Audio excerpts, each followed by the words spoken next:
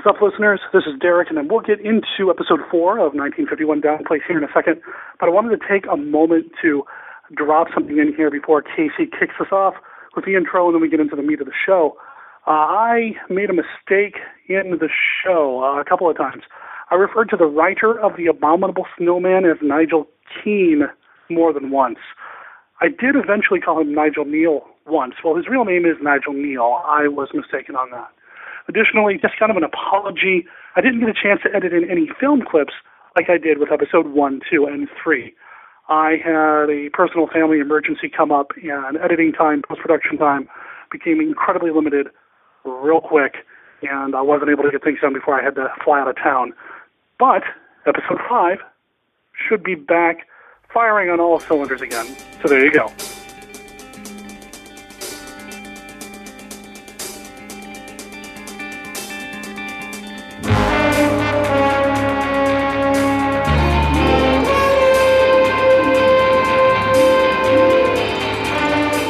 Welcome to episode number 4 of 1951 Downplays. I'm your co-host Casey, and on behalf of myself, Scott, and Derek, I'd like to wish you all a Happy New Year, and hope that your holidays were merry and bright.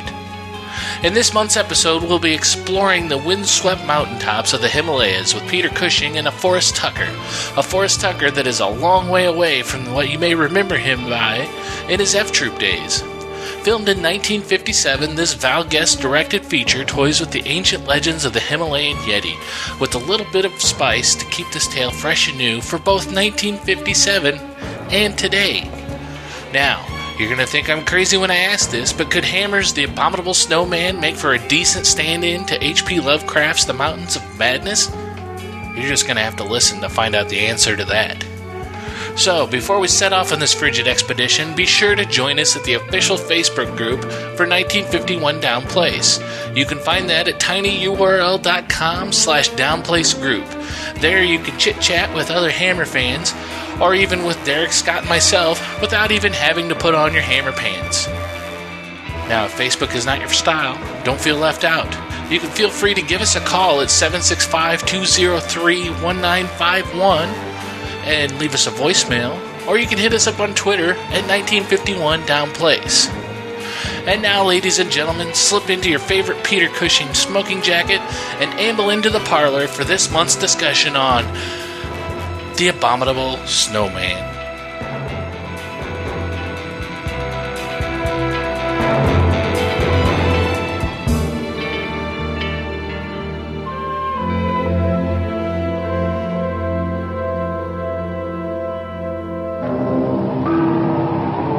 A small band of men on a perilous search for the man-beast of Tibet. The Abominable Snowman of the Himalayas. You've heard of him, haven't you? The world's most shocking monster. No one's ever lived who's seen him. Be on your guard. He's coming to this theater. The Abominable Snowman dares you. We dare you. Dare you to see the Abominable Snowman of the Himalayas. What did it look like? Tell me, what did you see, Kusang? Tell me! I see what men must not see.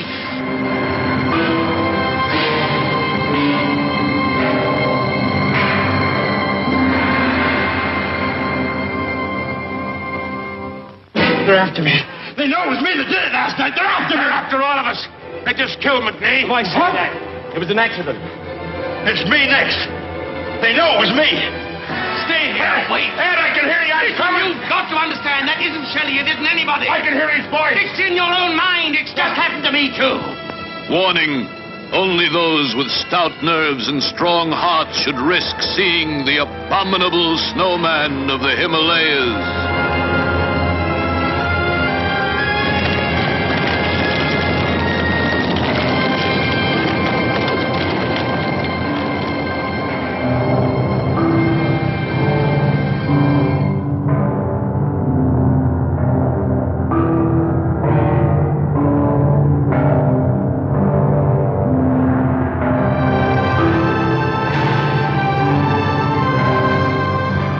All right, so episode 4 of 1951 Down Place, we wanted to break outside of the box that we've set up for ourselves. We're not talking about another Terence Fisher film. We're talking about a Val Guest-directed film by the name of The Abominable Snowman. It's a black and white film, another first for us here on the show. We didn't go too far off the track because it is another Peter Cushing film. Yeah, that's what I was about to say. We still got Peter Cushing. You know, he's still our bud. He's still our wingman on this one, so... Plus, this was the closest thing we could come up to for a Christmas episode. So, yeah, by the time y'all hear this will be after Christmas. I hope everybody had a very happy and joyful and safe holiday and all that stuff, and that everybody got all the Hammer films that they asked for Christmas. Indeed. Because we are recording before Christmas, though, none of us can really talk about what we got for Christmas, so hopefully all three of us got some Hammer goodness somewhere along the way. Or at least a Hammer. A Hammer? Well, there you go. Oh, well, I'd settle for that. I will name mine Peter. All right, so The Abominable Snowman, directed by Val Guest, who also directed the Quatermass films, has a little bit of James Bond history in him, did a lot of comedy films as well. When I think Hammer, I don't always think Val Guest, but I probably should, because he was really there kind of before Fisher started doing the horror stuff. Val Guest was doing the sci-fi stuff for him. But he's not somebody who is intrinsically linked to Hammer, in my mind, at least the way somebody like Terence Fisher is. That being said, I think he's probably pretty responsible, or at least partly responsible, for helping move Hammer from the comedies and the adventure stuff and the film noir stuff to, well, he never did a gothic film, but I'd say like their horror film, because he was there doing the Quatermass. He did this film, and then boom, Frankenstein came out after this. I don't know if they could have gotten to the Frankenstein level without having that foundation to build upon. So he was sort of the gateway to the horror films. There's even a book that kind of implies that he may have been in line to direct The Curse of Frankenstein. I don't know how accurate that is, but they're talking about how he was lined up to do it. The only reason he didn't do it was because he was doing this one. He was doing The Abominable Snowman. That book would have been A History of Horrors, The Rise and Fall of the House of Hammer by Dennis. And I apologize, Dennis, if you're listening. Michael? Meikle. Anyway, this book seems to imply that he was in line to do Frankenstein, but he was doing this one instead. Which seems weird because Frankenstein actually was done beforehand. These movies came out the same year. Frankenstein was the first time Peter Cushing was involved with Hammer, so this film couldn't have been done. Doesn't, whatever. Bottom line, Val Guest directed this one, not Terence Fisher. I didn't realize they were the same year, actually being production very close together. That really shows me how hardworking Peter Cushing was. And this was not the first time Peter Cushing had done this story. This, like a lot of films that Hammer did pre their gothic horror, was a film that was based on television. They had done a lot of films, like the Dick Barton series specifically comes to mind. They'd done a lot of films that were based on television programs or even radio serials. This story was told as The Creature on BBC Sunday Night Theatre, and Peter Cushing played the same role. The Tom Friend character was somebody totally different, and the rest of the cast was mostly different. But yeah, this was not the first time the story was told. They were both written by Nigel Keane, who also directed a lot of the Quatermass films he also wrote a lot of the Quatermass films and was also kind of the inspiration for one of my favorite John Carpenter films, Prince of Darkness. I love that film. And there's something in Abominable Snowman that made me think of Prince of Darkness, as well as another heavy hitter in my personal hierarchy of important horror stuff. And I'll talk about that here later in the show. So, do we want to synopsize? Well, yeah, we should probably synopsize. It's an Abominable Snowman movie. And Casey, you're a big Bigfoot fan, right? Oh, yeah. You want to kick us off, since this is like the Yeti, kind of like Bigfoot's cousin kind of thing? I think pretty much everybody's at least heard of the Yeti before. It's, you get in the Himalayas and Chinese Tibet, stuff like that. It's their version of the Bigfoot story. Classically, it's always involved with being high in the mountains, and they stalk way up in the upper reaches of the mountains and whatnot, so that's why they're rarely seen, rarely found. For this movie, plot-wise, it's really fairly straightforward. Peter Cushing being a retired mountain climber who had an accident at some point and stopped being a climber. Then he'd heard all these rumors. He's a botanist, I believe, right? He's a scientist of some sort. Yeah, a botanist. Yeah, and so he's up there checking, researching fauna and stuff like that, staying with some monks. He has his wife, brought his wife with him, who they made many jokes about making sure he didn't go climbing again while he was up there in case he was tempted, and his assistant. And then they start hearing the rumors of the Yeti from the guides from the monastery and whatnot, and they decide to take an expedition to go see what they can find. And that really is a quick and easy breakdown of it, because the movie itself is as simple as that. They thrust us straight into, let's go find this Yeti, and then you get to the experience of what happens while they're on the mountain looking for it, because it is such a alien, what would you call it, like an alien atmosphere up there, since you're so high out of the normal give and take of the world, so to speak. I mean, there's not a lot to it in terms of in-depth plot. You're absolutely right. Val Guest always insisted that this is actually just an adventure story. It's not a horror film at all, which is what we've been covering so far here on the show. It's an adventure story about some guys who go up into the mountains and find what they're looking for, sort of. Yes. One of the things that I think also should be mentioned is Forrest Tucker's character, Tom Friend, who's basically, to me, he's sort of like an American showman. Yeah. And he actually finances the trek up the mountain. He's friends with Peter Cushing's character and convinces him to go with him. But, his goal isn't to find a Yeti. His goal is to bring one back to civilization and charge as much as he can for people to come see him. It's very King Kong-esque there. Very King Kong. Yeah. And that's not how he got Cushing's character involved. At first, he tells Dr. Rollison, Cushing's character, that they're just going to go out and take a look for the Yeti. They've got a tracker. They want to learn about him. It's not until they get Cushing or Rollison up into the mountains where they kind of reveal that, yeah, our interests are probably a little bit more commercial than we led you to believe. That's a big part of the, and really that's the ultimate conflict of the movie, too, is the different outlooks on this whole mission and this whole expedition between Cushing and Tucker. And then, you've got your science versus commercialism, and it's really straightforward, but in a lot of ways it works out fairly well as far as in terms of a movie. I was more interested in the dynamic of resolving their disparate goals than actually seeing the snowman once they get up there, because, and I was pleasantly surprised, because my experience with Forrest Tucker is pretty limited. I only recognized his face from watching episodes of F Troop on Nick at Night years ago when I was a kid. And I always kind of expected him to be kind of this goofy kind of, well, he was on F Troop, I was going to say the same thing. That was my only experience with him as well. But I was really impressed with his acting chops. I thought he did a really good job. I really enjoyed the interaction between him and Peter Cushing's character. There's something about Cushing anytime you put him next to somebody. And I don't know if it's the Cushing effect or what, but Val Guest always said nice things about Tucker. He called him Tuck. I did have a quote about Tuck from Val Guest's autobiography that I wanted to read, because I thought this was pretty interesting for a guy that I only know from F Troop. The only other actor I worked with who ever discussed his face was Forrest Tucker when he came over to make The Abominable Snowman with me in 1957. Just so you know, he told me casually on one of our first meetings, this side of my face, I'm the good guy. That side of my face, I'm the shit. All right. And for most of the movie, I feel like they kind of shot the I'm the shit side, because even though I liked his performance, his character's still a little slimy. Yes. Oh, yeah, definitely. Yeah. Now, in the original TV miniseries, it was not an American character. He was changed to an American for the film. And I couldn't help but think, Hammer, you're about to begin a series of films whose success is financed by the American movie studios. And here you are with a film where the most disagreeable character, or just, character who could be called the bad guy, is this loudmouth, braggart American character who's in it just for the money. And I just thought, I don't know if that was an intentional dig or what, but it did feel a little off-putting knowing that the Americans financed the Gothic stuff that Hammer's known for.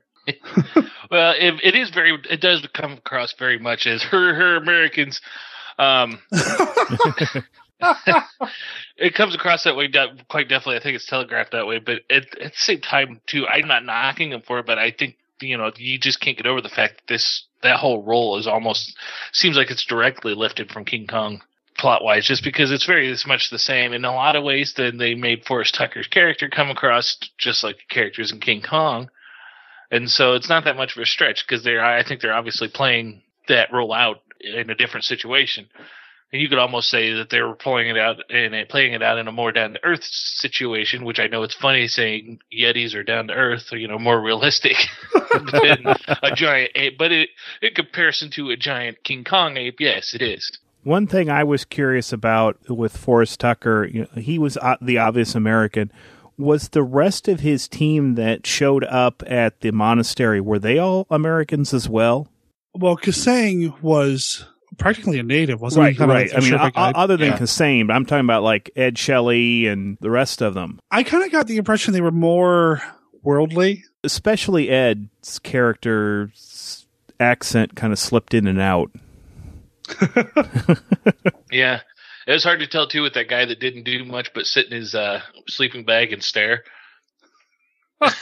Yes. Well, he was the one that had seen a Yeti before. Yes. It changed him. It changed him. Very Zooey Deschanel-ish. I just get a laugh out of that guy because there's one scene in... this is an old movie, so I don't think we're going to too crazy spoiler-wise, because we know what's going on. It's a Yeti movie. But he's laying in his sleeping bag in the tent, and you see the big Yeti hand reach through underneath the tent and is feeling around. And that guy just sits there and stares. And has the creepiest smile on his face I have ever seen. Yeah. But then he sits there... In movie time, it feels like he's sitting there for 5 minutes just staring. Yeah. And then the native guy sticks his head in and freaks out immediately, and you can hear him screaming throughout the entire mountains. Yeah, and that actually goes into the scene that I wanted to reference real quick. I mentioned a second ago the other horror nod, and knowing a little bit about Nigel Keane's background and what his interests were in some of the films and the stories that he was involved with, I can't help but think this was intentional. After the Yeti hand reaches into the tent, and I know we kind of skipped way ahead in the film, but after the Yeti hand sneaks into the tent there, Kasang comes out and isn't this where he starts screaming, "I have seen that which I should not have seen"? Yes. Yes. Very Lovecraftian. Yes. And I read some reviews and mentions of this film having a Lovecraft vibe in it. This group of scientists and or explorers going off to go discover some secret knowledge somewhere and being irrevocably changed by the experience, and some of them not really surviving at all. And I thought it was nice to see that, because there's definitely the Thing kind of vibe in here, and Out the Mountains of Madness kind of vibe in here. There's a lot of... I'm sorry to step on your toes there. I just wanted to interject here, because that's one thing. That was the overriding feeling I got through this movie from the very beginning, and Peter Cushing's character really helped push this over the way. But this movie felt like it would have been such a perfect introduction to At the Mountains of Madness. Yes. Oh, yes. It would have been wonderful. Now, Scott, you've not read a lot of Lovecraft, but At the Mountains of Madness is one of Lovecraft's foundations in terms of Lovecraftian horror stories that fans of the Master should read. I'm familiar with it. Yeah, well, it's the film that Del Toro was going to do before he decided to tell the studio that he wanted all this money to do it. But, there's definitely that vibe here. And even given what the Yetis end up being in the end of the film, there's definitely that vibe, too. It's so good. Well, in a way, too, so there's so many aspects here I think that are similar, because you've got your scientists and they're running their expeditions. That starts out, Peter Cushing comes across almost identical to your narrator in At the Mountains of Madness. Mm-hmm. You've got the slow creeping discoveries as they find stuff scattered throughout the mountains, and hints and pieces, and there's things messing with them. There's the slow gradual reveal at the end, and when you finally see the full creature is very much like At the Mountains of Madness there towards the very end of the story. I mean, the only thing that's missing is the lost city that's out there, and that that they could have easily slapped in there. Yeah, I was feeling that vibe in the film, and then the guy yells, "I have seen that which I should not have seen." And that set it in. I was like, dude, this is Lovecraft, man. This is perfect Lovecraft. Listening to what you guys are talking about now, I'm not as much into Lovecraft, so I didn't get that vibe, but there was another film that I was getting a vibe off of. And it may sound odd, but it was Predator. And the reason I say that is there's the group that goes off into a remote area, and they start getting picked off one by one. And the creature that they're tracking, you don't see all the way through the film. The creature also has the ability to mimic the people and draw them out into places they shouldn't go. Yeah, that is a good comparison. Especially with you tie in the reveal at the end too, and it fits that fairly well too. Yes. Wow. I hadn't thought that, but yeah, the Yeti totally could have been like, want some candy? Perfectly. I mean, you're absolutely right. Huh. I got new respect for this movie now. There's a lot of stuff at the beginning that I think it did go a little long for me. I mean, I get wanting to establish the character of Rollison and his relationship to the native culture there.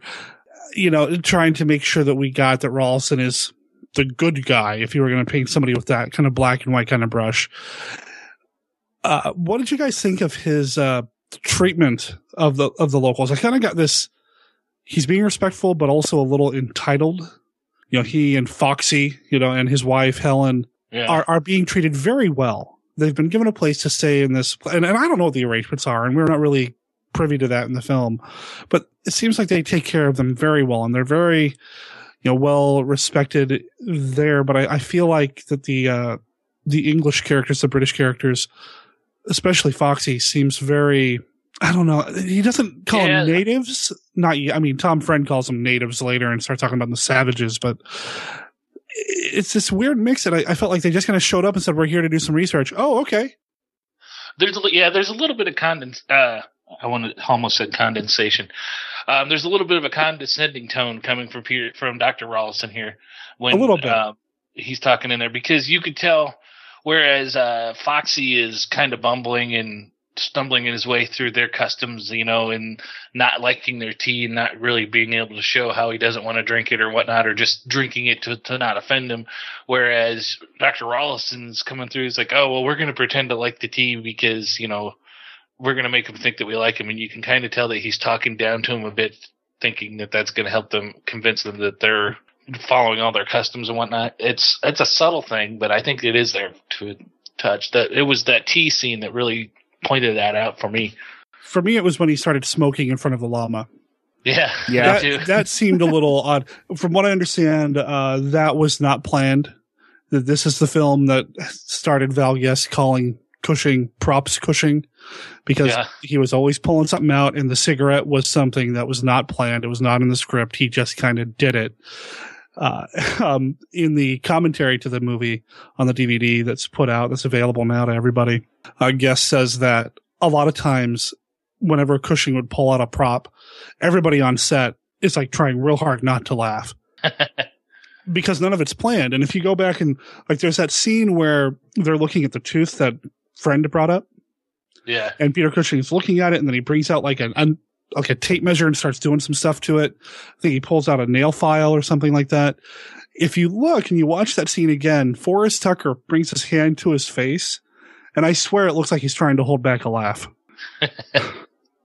None of this was planned. And the cigarette thing definitely wasn't in the script, but it did add that edge of, I don't know if I'd be asking if I could smoke if I was in this holy place. I know.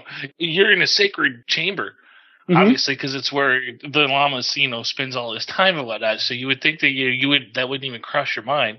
And he didn't even outright ask. He just pulls it out and kind of nods at him like, "Are you going to challenge me on this?" And then lights up and moves on. Yeah, I mean, it was a different time. Smoking was well, but still, it felt not as bad as Tom Friend calling everybody savages and kind of talking down to them and that sort of thing. I mean, not nearly as bad as that. I would think it was, like you mentioned, that was a different time and whatnot, especially with the smoking. And I would go as far as to say that it's obvious that they probably got some kind of funding from the cigarette companies for this movie, because these people smoke like a mofo. Anything happens, Tom Friend, they're in the middle of Himalayas, way up on a mountain, in the middle of a blizzard, and Tom Friend sticks his head in, hey, it's the wind stopped down, let's go smoke. Because, mountaineers working in the thin atmosphere, they're going to smoke a lot. But they did that like 3 or 4 times. Yes, they did. But they have their oxygen tanks just in case. Like, really? Come on, guys. I have supplies up here. I have cartons and oxygen. Yes. Yeah. And I brought a spare lighter. The other character that I wanted to bring up real quick was his wife, Helen Rollison, played by Maureen Connell. She's not in the original story. She was added to the film. And I didn't like her. I wanted to. She's named after Peter Cushing's real-life wife.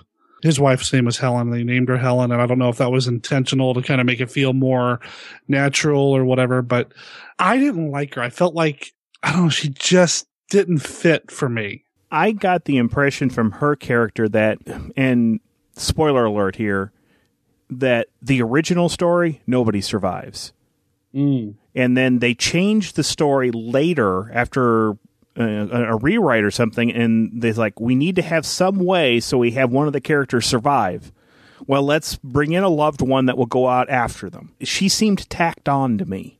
Oh, yeah, definitely. And I think in a large part, too, you can see that they're not really sure what to do with her throughout the movie either. She's got a couple scenes that focus around her, but they just don't fit the flow of everything else. Yeah, we got to remind the audience she's there, but we're going to use her at the end of the film. And it almost feels like every time we see her as the reminder, as you said, which is a good way to put it, she's always hysterical. She's always writing at least a 7 on a scale of 1 to 10 on the emotion scale. Yeah. She's always up there, at least at that mark, if not a little bit more hysterical, snooping around a monastery where she shouldn't be snooping around, which felt like an odd scene as well. And I couldn't help but feel like Hammer may have known what they had with Curse of Frankenstein coming down, and they had to inject something to kind of give it that spook factor. I don't know. It just felt out of place to me, and I didn't like her. I don't know if it was the actress or how she was used. She didn't really turn up in any other Hammer films. Well, I think Scott was kind of hit the nail on the head there, though. They're kind of throwing her in there so we'd have somebody to go back and see that somebody's still alive. And basically have somebody go look for him or whatever towards the end of the movie. And they just didn't have a good way to change that script. I felt the same way about Peter Fox, Foxy's character. I didn't like him either. He seemed the most cartoonish. Yes. He really did. This was the Michael Ripper character of this film. And again, I know I'm bringing up a guy that we've not talked about on the show, but this was the Michael Ripper character of the film. He's the cartoon character. Yeah. Well, in a lot of ways, this is, if you were only familiar with Forrest Tucker with F Troop, this is what you expected Forrest Tucker to be. Yes. Exactly. Yeah. In fact, when his name turned up on the screen, as in the credits, first thing I'm thinking is, okay, he's going to be the kind of bumbling scientist type. Yeah. And he ended up being a bit of a badass, even though he's an asshole. He was the shit. Yeah. But Helen comes running in. She's all hysterical. And the first thing Foxy does is offer her a drink. And then, to calm her down. And it's like, if you need another one, it's right over there. I suspect they were well supplied. Once they left the monastery, the group went out hunting for the Yeti. Every time the film came back to the monastery, it was like a letdown. It was like, we got to add these in to remind the audience of these characters, but it just really, like a speed bump of the action of the story to me. Oh, yeah. I agree. I would have loved to have stayed up in the mountains a bit more. But I do see, in terms of the purpose of storytelling, needing to have that one character that's going to go out and find whoever survives. It's pretty obvious, too, that those scenes at the monastery we only cut back there because of, Dr. Rollison's wife. So, because really, to me, once they set off on the expedition, there wasn't a whole lot of reason for them to go back to the monastery period anyways. Yeah, I mean, the real tension was up in those mountains between Friend and Rollison, the science versus commercialism. Yep. There's this conflict. And I just kept thinking, Peter Cushing is screwed. He cannot turn around and go back to the monastery if he wanted to at this point. I mean, he's an accomplished climber, but, he's up there. He's not going to be able to, they're not going to let him take supplies to go back down. Right. It just... Well, I kind of disagree with that because, after McNee is gone, because he has to take care of him because of his foot. But at that point, I mean, Kusang made it back without any supplies. Well, that's true. Yeah. We didn't have a real good sense on how far up there they were. Yeah. I guess in my head, and maybe I've seen too many documentaries now about people trying to climb Everest and things like that, I expected it to be a little more snowy and a little bit more treacherous. Yeah. It didn't feel as treacherous as I thought it probably needed to feel. I didn't feel the threat of the environment. I felt more the threat of friend doing something stupid, like laying out the traps or trying to kill something.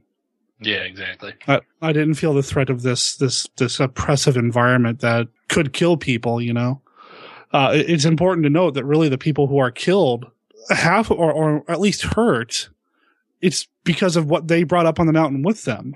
The guy in the trap. It's not somebody falling off a cliff. It's not an avalanche. It's nothing like that. It's a guy getting his foot busted up because he put his foot in a trap. Yeah. This film was shot in the French Pyrenees. Is that right? Yes. A lot of the mountain scenes were. The studio stuff was shot at a combination of Bray and Pinewood Studios. So they were kind of all over the place. They had 3 main locations they were shooting in. I thought they blended rather well. I do love that a lot of the quote unquote helicopter shots of the mountains were not helicopter shots at all, but just a cameraman in a cable car. Yeah. Being pulled up the mountain and shooting these vistas of this mountain range that just, I thought looked great and I thought aged pretty well. A lot of times when you watch an older film, the quality of the second unit, those kinds of shots don't always match. To me, I felt like it matched. Well, I thought some of those scenes were absolutely beautiful. And, my first thought was, I'd love to see this in color. And then I'm thinking, well, wait a minute, it'd be all white anyway. Yeah. But it was really, really beautiful, some of the shots they've got of the mountains. But one of the things I also want to talk about as we're sort of talking about sets was the actual monastery set. I thought was incredible. Oh, yeah. Bernard Robinson, again, making magic. That set was fantastic. And that was a studio set? Yes, it was. Nice. One of the things that really got to me, and Tracy noticed the same thing, she was watching it as well, is how well that set reminded us both of the Expedition Everest queue at Disney's Animal Kingdom, which is a ride where you go up into the Himalayas to meet the Yeti.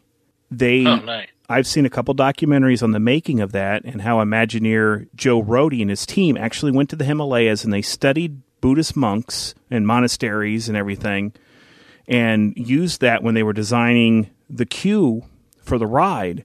So that really led me to thinking that the set designers did a lot of their homework on how these places actually looked with the prayer rags and the bells and just the overall look. They got it right. And that also extended to in me to when you actually, at the end, when you have the reveal of the Yeti, they got that right too. Because they went, it wasn't your Bumble type abominable snowman. He wasn't your cartoonish.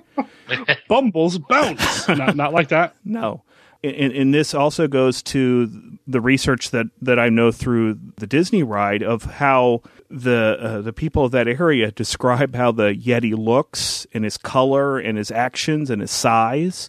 They got all that right too. And that was really impressive to me just because I knew the history of how Disney went and researched that area, that Hammer did the same thing. Yeah, I loved the set. I thought it was fantastic. See, and this is why a lot of more modern films don't really feel as solid to me, because whenever you've got, like, if they made this film now, all that would be CG.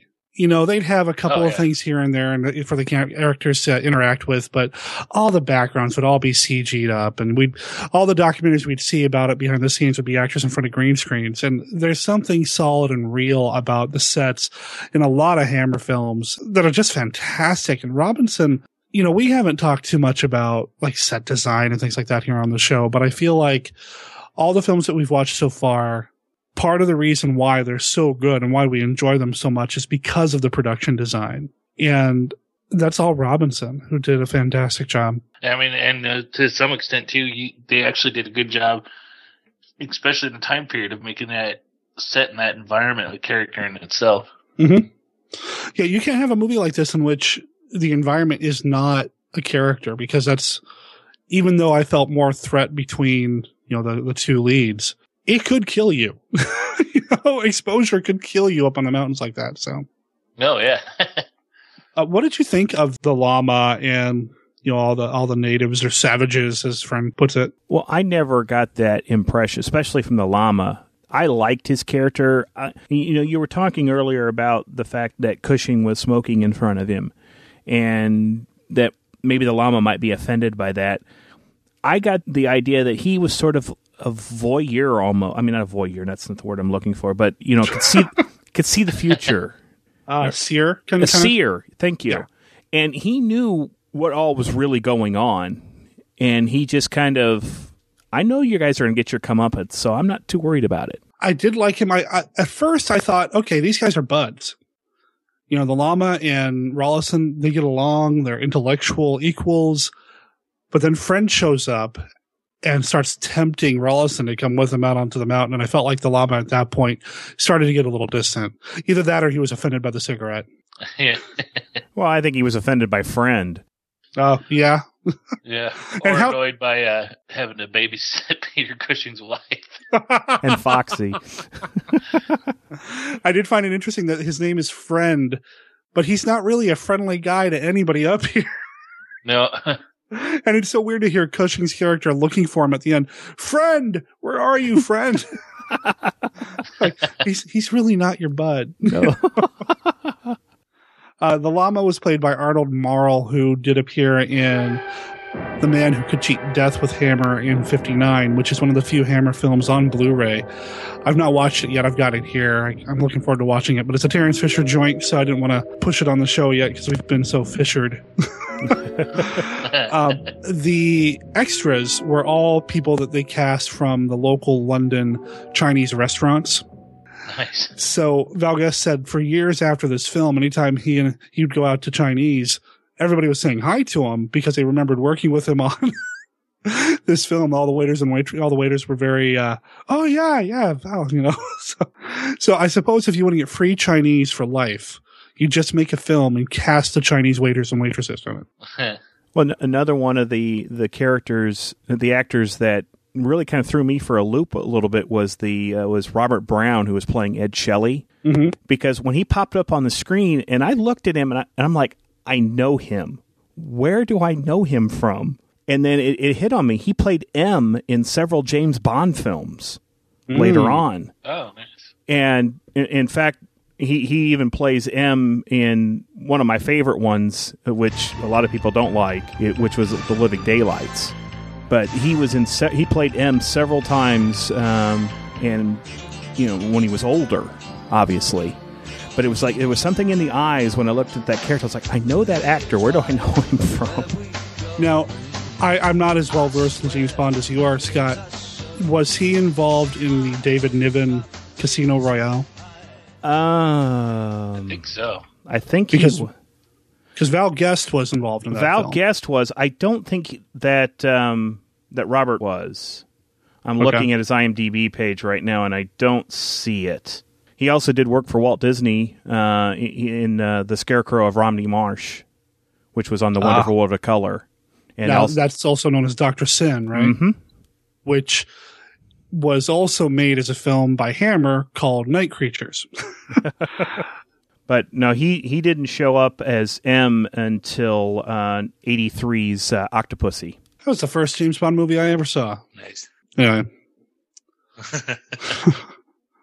What else is there to say about the movie? I mean, the cast is pretty solid outside of the people they leave behind at the monastery. We've kind of danced around it a little bit. Let's talk about the Yeti. Yeah, I like these bendy fingernails. The first time we actually see the Yeti, it's the hand creeping into the tent. Yes. And I didn't like it. I don't know if it was too much too soon. Like, I didn't expect to see a full-on reveal. Okay, I don't want to see that in this film. I didn't need a full-on reveal. Right. But I felt like that was too much of the Yeti to see right away. I wanted to see more shadows leading up to it. I wanted to see less. I could see that. I could see that for the most part. I thought the hand was okay, but at the same time, there's a couple problems there because I thought, they lingered on that shot too long. Yeah, maybe that was There's too much. It was just too much time watching the hand, feel around in the tent. If you see it come in, come out, and whatnot, that would do it fairly quick. like he's something you caught out of, like a glimpse out of the corner of your eye, then that would work.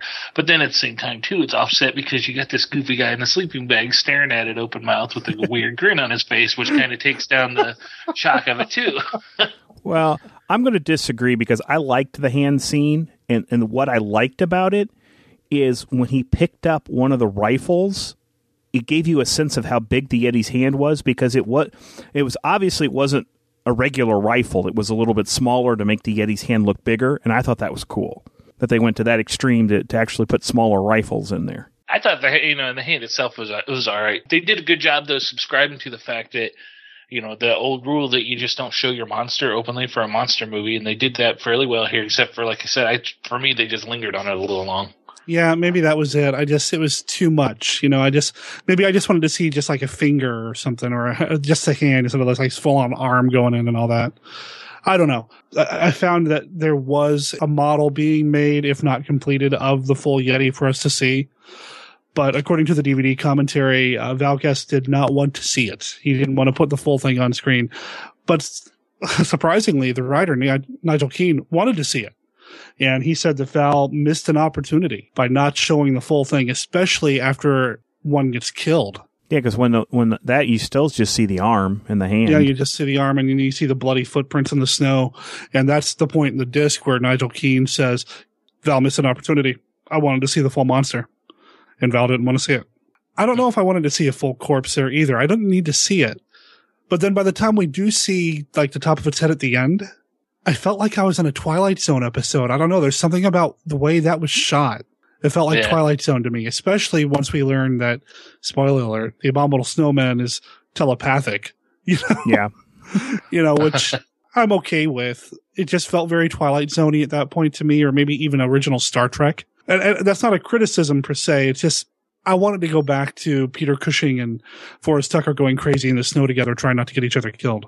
About the Yeti, the whole character, I got the impression or the vibe that he wasn't from Earth. I mean, he had the telepathic abilities. When Peter Cushing is talking about they're just up here biding their time until man dies out so they can take place as the top of the food chain, I guess. Some of their abilities and what they were doing, that they weren't originally from here. And maybe that was just my own, it was more sci-fi feeling than Twilight Zone. That's Lovecraftian again, though, too, is that, again, in the Mountain of Madness, the things they find are not of this earth, or if they were, they're from a long time ago. Right. So, definitely. But I did like the look of the Yetis when you saw them in silhouette. Oh, that was the best part, just seeing the silhouette? Yeah, because they got the look and the shape from what I've seen, through Disney and how they've portrayed the Yeti. They got that look correct, I think. And going with what Derek was saying, about the reveal, how the end reveal when they showed the monster, it was very Twilight Zone-ish, which it was. At the same time, though, it was great because it kind of gave you chills, because they did a really good job in that shot of showcasing the fact that these things were intelligent. They weren't just mindless animals. Yes. There was some, there's a lot of thought going on behind those eyes, which was, to me, what I thought was a little more chilling, because you think of the Yeti, you think, just giant ape running rampant over the mountainside. But this one, you could tell that it's like, there's a sense of we're going to outsmart you. These weren't just creatures or beasts. And I was a little disappointed in hoping they weren't going to keep this up earlier in the film when Friend and company capture the Bunkie, and they're like, we're going to sell this as the Abominable Snowman. It's a beast of the Himalayas. I'm glad they didn't keep that up, and that we did find out that this is something much more than that. I loved the music. Again, this is a change for us because all the films that we've talked about so far, the music's been by James Bernard. The music in this film was composed by Humphrey Searle, who did not do a lot of Hammer work. This may have been his only Hammer film. I wasn't able to find too much about him in terms of what he thought about his work on this Hammer film, but I did think it was unique. It doesn't have that gothic feel. He does use those tonal bells in the score that I really enjoyed. I wish there was like a full release album of the soundtrack to this one, because I really dug this music. But other than that, what else is there to say about the film? Ultimately, I thought this movie was okay. It's a good movie, to sit back and veg out to. Especially good. I think it fits well for a Sunday afternoon and stuff. Compared to other, compared to other Hammer flicks that we've watched, to me, there's some There's some editing stuff that could use some touch-ups. There's some scenes that went on a little long, which threw the pacing off a bit. I think, you get in the mountains. We are, like Val Guest said originally, that this was supposed to be an adventure movie. There's a large span in the middle that there wasn't as much adventure and a lot more talking. But that's again, that's looking at it from our more modern sensibilities, looking back at it. So to me, this movie stretches out a little thin in the middle, but overall, though, it's still a good movie because you're watching such a great cast work through it and stuff like that. There's some tightening up that could go on here for me, especially compared to other Hammer flicks that we've watched. I will agree with it was very dialogue heavy in some parts, but then again, I kind of appreciated that when you compare it to modern films and all their jump cutting, which I don't like. That's true. There was actually a lot of character development, and it really set up that Forrest Tucker and Peter Cushing dynamic that I really liked. They knew they had solid actors here, and they let them do what they do best. I mean, they really worked well together. Cushing doing his props thing every chance he got. And, Tucker really surprised me in this. I really like the two of them together as kind of sort of antagonistic toward each other, but knowing they have to rely on each other to get through this. I really enjoyed it. The movie didn't do too well critically. It did come out at an odd time. We're talking about how they didn't reveal the Yeti yet, and Curse of Frankenstein released the same year. It's in your face, full blood color. But in this one, they're trying to dial back a little bit and be a little more spooky, So it's definitely a different film. And I think if somebody had to draw a line between what Hammer was and what Hammer became, it's between this film and Curse of Frankenstein, because this is definitely, a lot of shadow work and that sort of thing, whereas Frankenstein's all bloody and color and gory. I like the film a lot. I do agree with Casey, though. It does draw a little thin, a little slow there for a little while, and I could have done without the wife and all them. Yeah. So would this movie replace either of your top fives? Nah, I don't think so. Me neither. I enjoyed it. I really agree with Casey's comment of this is a good, Sunday afternoon, it's raining outside, throw this in. It's a fun watch. Mm-hmm. Oh, yeah, it's definitely worth watching. It's just not good. It's just not the top 5 quality. And I think, because like we've all agreed on and stuff, there's just some stuff like some of them going back to the monastery we didn't necessarily need. We didn't necessarily need the wife there and stuff like that. So, but yeah, it's definitely a great flick. And I loved watching Peter Cushing and Tom Friend working off each other.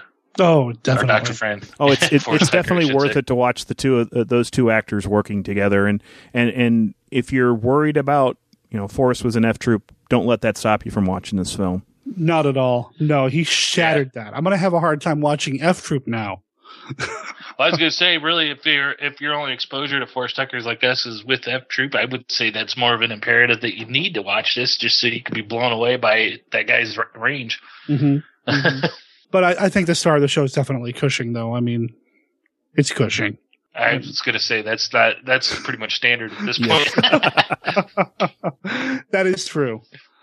All right, so The Abominable Snowman, it is readily available on DVD, real easy to get your hands on, and it's one of the few Hammer DVD releases that actually has a commentary track on it that's you can get here in the States and pretty cheap.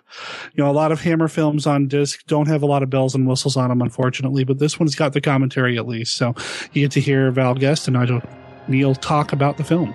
And you can get it through Netflix as well, I believe. So check it out. Watch it once on a Sunday afternoon. And I made it through the review without calling him Forrest Whitaker.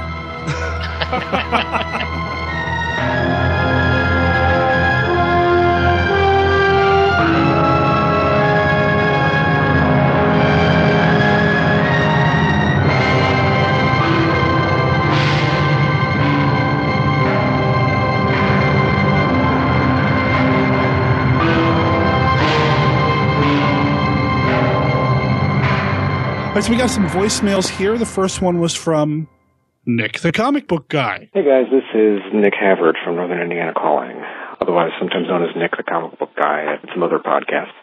Hope you're all well. Thanks for this Hammer Studios podcast. I'm a big fan of Hammer films, and I was delighted to find a podcast that is specifically geared toward Hammer and the Hammer actors and the lovely Hammer actresses.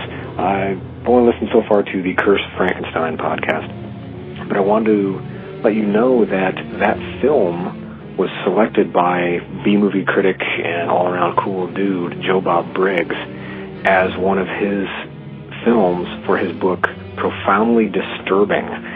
His book is all about, well, the subtitle of that book is Shocking Movies That Changed History. And he chose that among many other films that he believed changed cinema, shocking films that basically took cinema in new directions. And among some of the other choices are movies like Shaft and Reservoir Dogs, Creature from the Black Lagoon, Blood Feast, Wild Bunch, even Ilsa, She-Wolf of the SS, things like that. And he chose Curse of Frankenstein. He wrote a great chapter on it and all about how the Hammer color basically changed the way films look. It started this new, well, for lack of a better term, it changed like the color of films. And you also mentioned how Frankenstein he's kind of the lead in this. There's more focus on the man than the monster, which I also love. There's a great quote in the book where it talks about how they told, when they hired Jimmy Sankster to write it, pardon my French here, but they said, quote, they wanted him to make Frankenstein a complete shit. So they wanted him to be a real jerk. And I love how they did that in the movie, and how as the films progress, the Frankenstein films progress, he gets more and more insane, and his morals just go completely out the window. And by the end, he is quite mad. So anyway, I've rambled on enough. Thanks for the podcast. I'll be listening to future episodes. And hey, take care of yourself. Have either one of you read the Joe Bob Briggs book he's talking about? I have. It's been a long time. It's same here. Yeah. I read it a couple of years back, and I remember Hammer getting a nod in there. And as much as I love Creature from the Black Lagoon, I don't know if it really changed cinema, but some of the other films in there definitely did. And I think he's right. Curse of Frankenstein, we kind of talked about this when we talked about Abominable Snowman. It's bloody. It's color. It's in your face. They're not just showing the shadows anymore. And it's pretty intense. And I agree. I'd say it probably at least changed horror cinema, if nothing else. And it gave us Cushing as a horror icon. And Lee. But I think it's evident at this point, in 4 months in, I'm definitely on Team Cushing. So I don't think anybody's going to question this fact at this point. Not at all. Not at all. Other Frankenstein films. I mean, Casey's got a couple of the Frankenstein films on his list of top 5.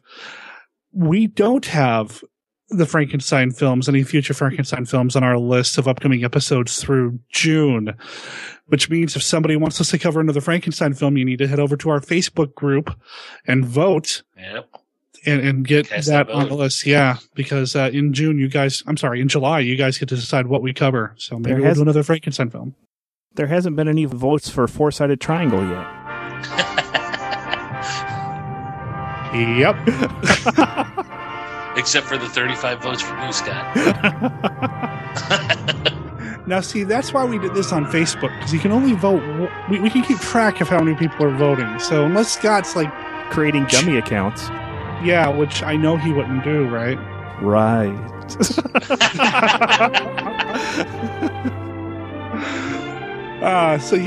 The Facebook group, by the way, go look for 1951 Down Place over on Facebook and join the group. There's also a like page where you can like the show, which is cool to do too. But if you want to get in on any of the conversations that are starting to pop up over on Facebook, you need to get to the group. Did you guys see the post that Matt, one of our listeners, Matt, posted? A link to distinctivedummies.net. Yes, I did look through those, and those were really cool. Those were the action figures? Yeah, these are custom-made action figures, 1/6 scale.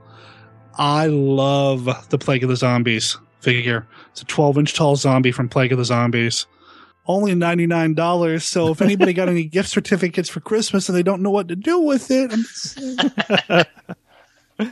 but they have a Baron Meinster from Bride of Dracula on there. The Peter Cushing figure, I don't think looks as good as some of the others. But yeah, that Plague of the Zombies figure, that zombie is awesome. We have one more voicemail. Hey guys, this is Richard from Wichita, a long-time MOZ listener and feedback provider, and I'm sure a lot of people recognize my name and voice, so I just wanted to leave my first voicemail for 1951 Downplace, the home of Hammer Horror. Absolutely enjoying the podcast. You know, I'm a longtime fan of Hammer Horror, but believe it or not, I did not see Hammer film until I was about 10 or 11. Growing up, I was born in 67, and we didn't have a UHF station, so in the 1970s, I was exposed to the Universal horror films because a local station would play them, but I'd never seen a Hammer horror film until we got cable, which was about 77, 78, right around that time. And one of the first stations we got was Channel 17 WTCG out of Atlanta, which eventually became known as Superstation TBS. And believe it or not, I'm about 99% sure on this, the first Hammer horror or Hammer film that I saw was The Hound of the Baskervilles. I distinctly remember watching it on a Saturday morning. I think it was like right after an episode of Lost in Space or maybe Championship Wrestling, but instantly falling in love with it. Now, I'm a fan of Sherlock Holmes, I'm a fan of Hammer, and I'm a fan of Peter Cushing and Christopher Lee, so really, I love this movie for multiple reasons. That said, I don't think it's the best adaptation of Hound of the Baskervilles, but there's like 10 million in one of them. I do feel that Peter Cushing is excellent as Sherlock Holmes.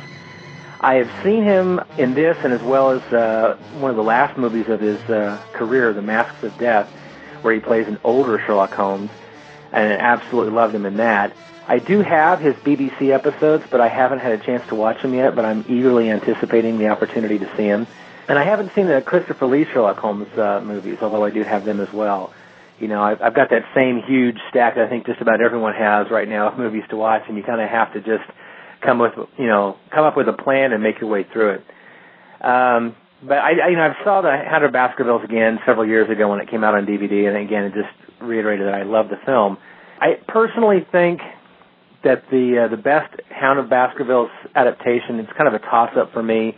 I really like the 1939 version with Basil Rathbone. While Basil Rathbone, for me, is the most enjoyable Sherlock Holmes to watch, he certainly is not the most faithful to the novels and short stories. But in the same token, I really enjoy his films. I also really enjoy the 1980s version that starred Jeremy Brett. Now, Jeremy Brett, in my opinion, is the definitive Sherlock Holmes. Guys, I'm looking at your upcoming schedule. What can I tell you? You got some great stuff in there, some that I've seen, some that I haven't. Looking forward to your discussion on The Vampire Lovers and The Old Dark House. Since I have not seen those, I will be watching them in conjunction with your show. And looking forward to She in June as well. And I'll have to think on that listener pick, and I'll be voting on that when I can come up with a really good title. Guys, loving the show. Take care. We'll talk to you soon. So we had to stitch those two voicemails together from Richard. There were 2 times he called in because we're using Google Voice, and it's got a hard, is it 3 minutes? 3 minute cutoff, yeah. So we had to put them together, but Richard's worth it, so it's all right.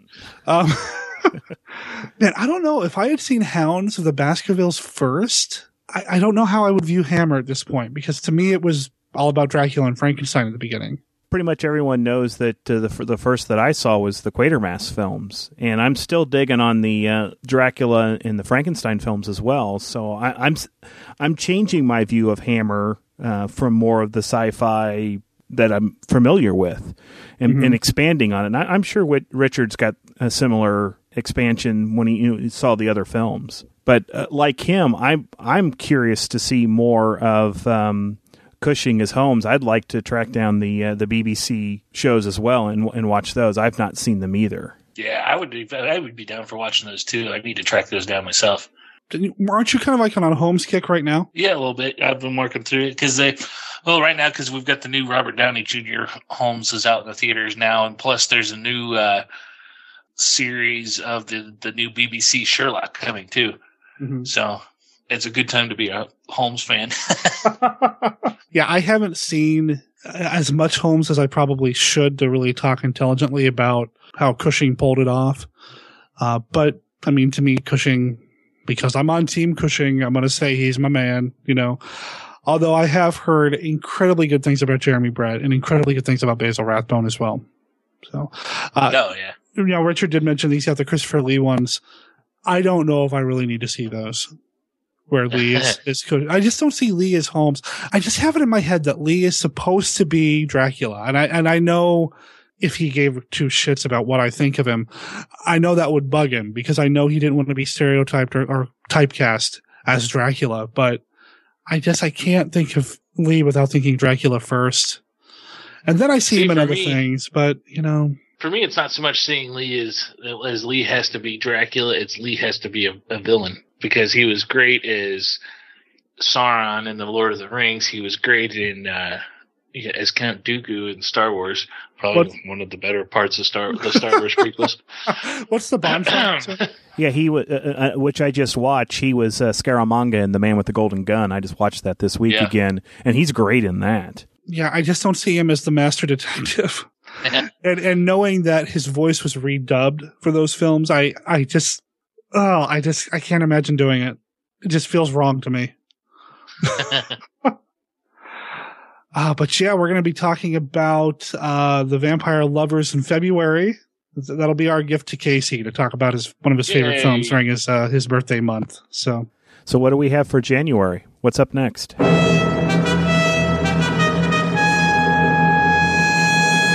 January is Captain Kronos Vampire Hunter. Yes. Ladies and gentlemen, I cannot wait. Oh, I cannot wait.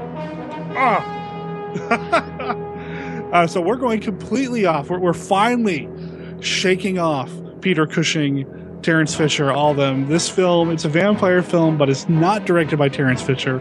It doesn't star Peter Cushing. The music is not by James Bernard. So it's something totally different. It does have a Bond girl in it, so... Yeah. It's got some lovely scenery. It does. It's also firmly planted in both Derek and I at number 3's in our top 5. So. Oh yeah. So Captain Kronos you can get your hands on pretty easily as well. So track it down, check it out, join the Kronos cult with Casey and I. And as of this point, when we're recording this, I still have not seen this film. So this will be a new experience for me. I can't wait to rewatch it.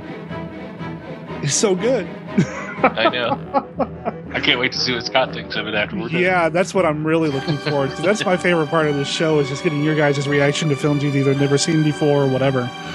Well, and Abominable Snowman was a first for me, so sounds good. And just to kind of review the list again, this is over at our website at 1951downplace.com.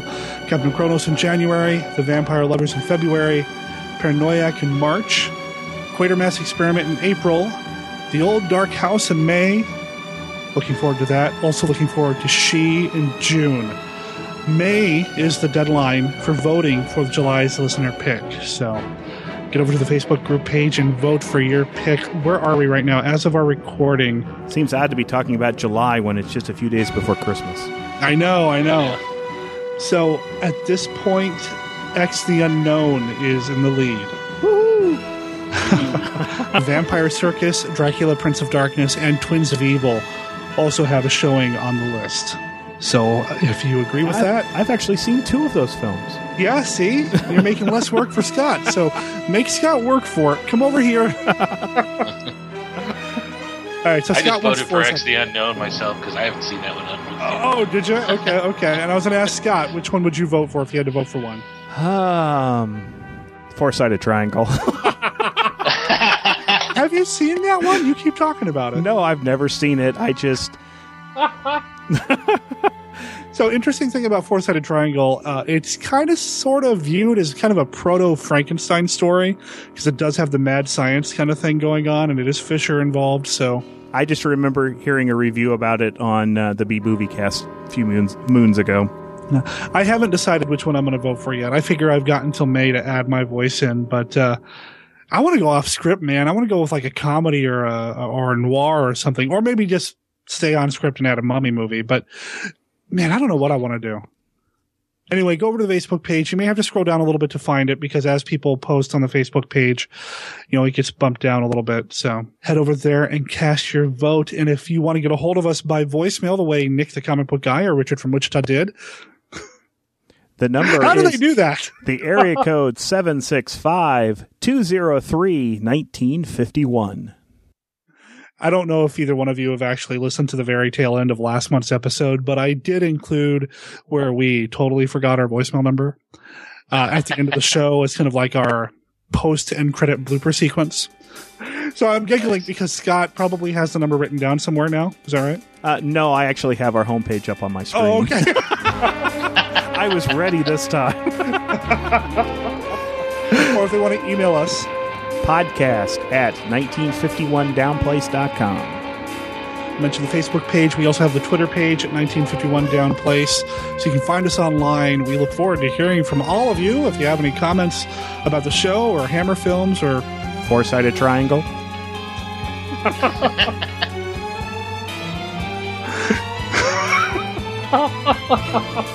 Have you seen Four-Sided Triangle, Casey?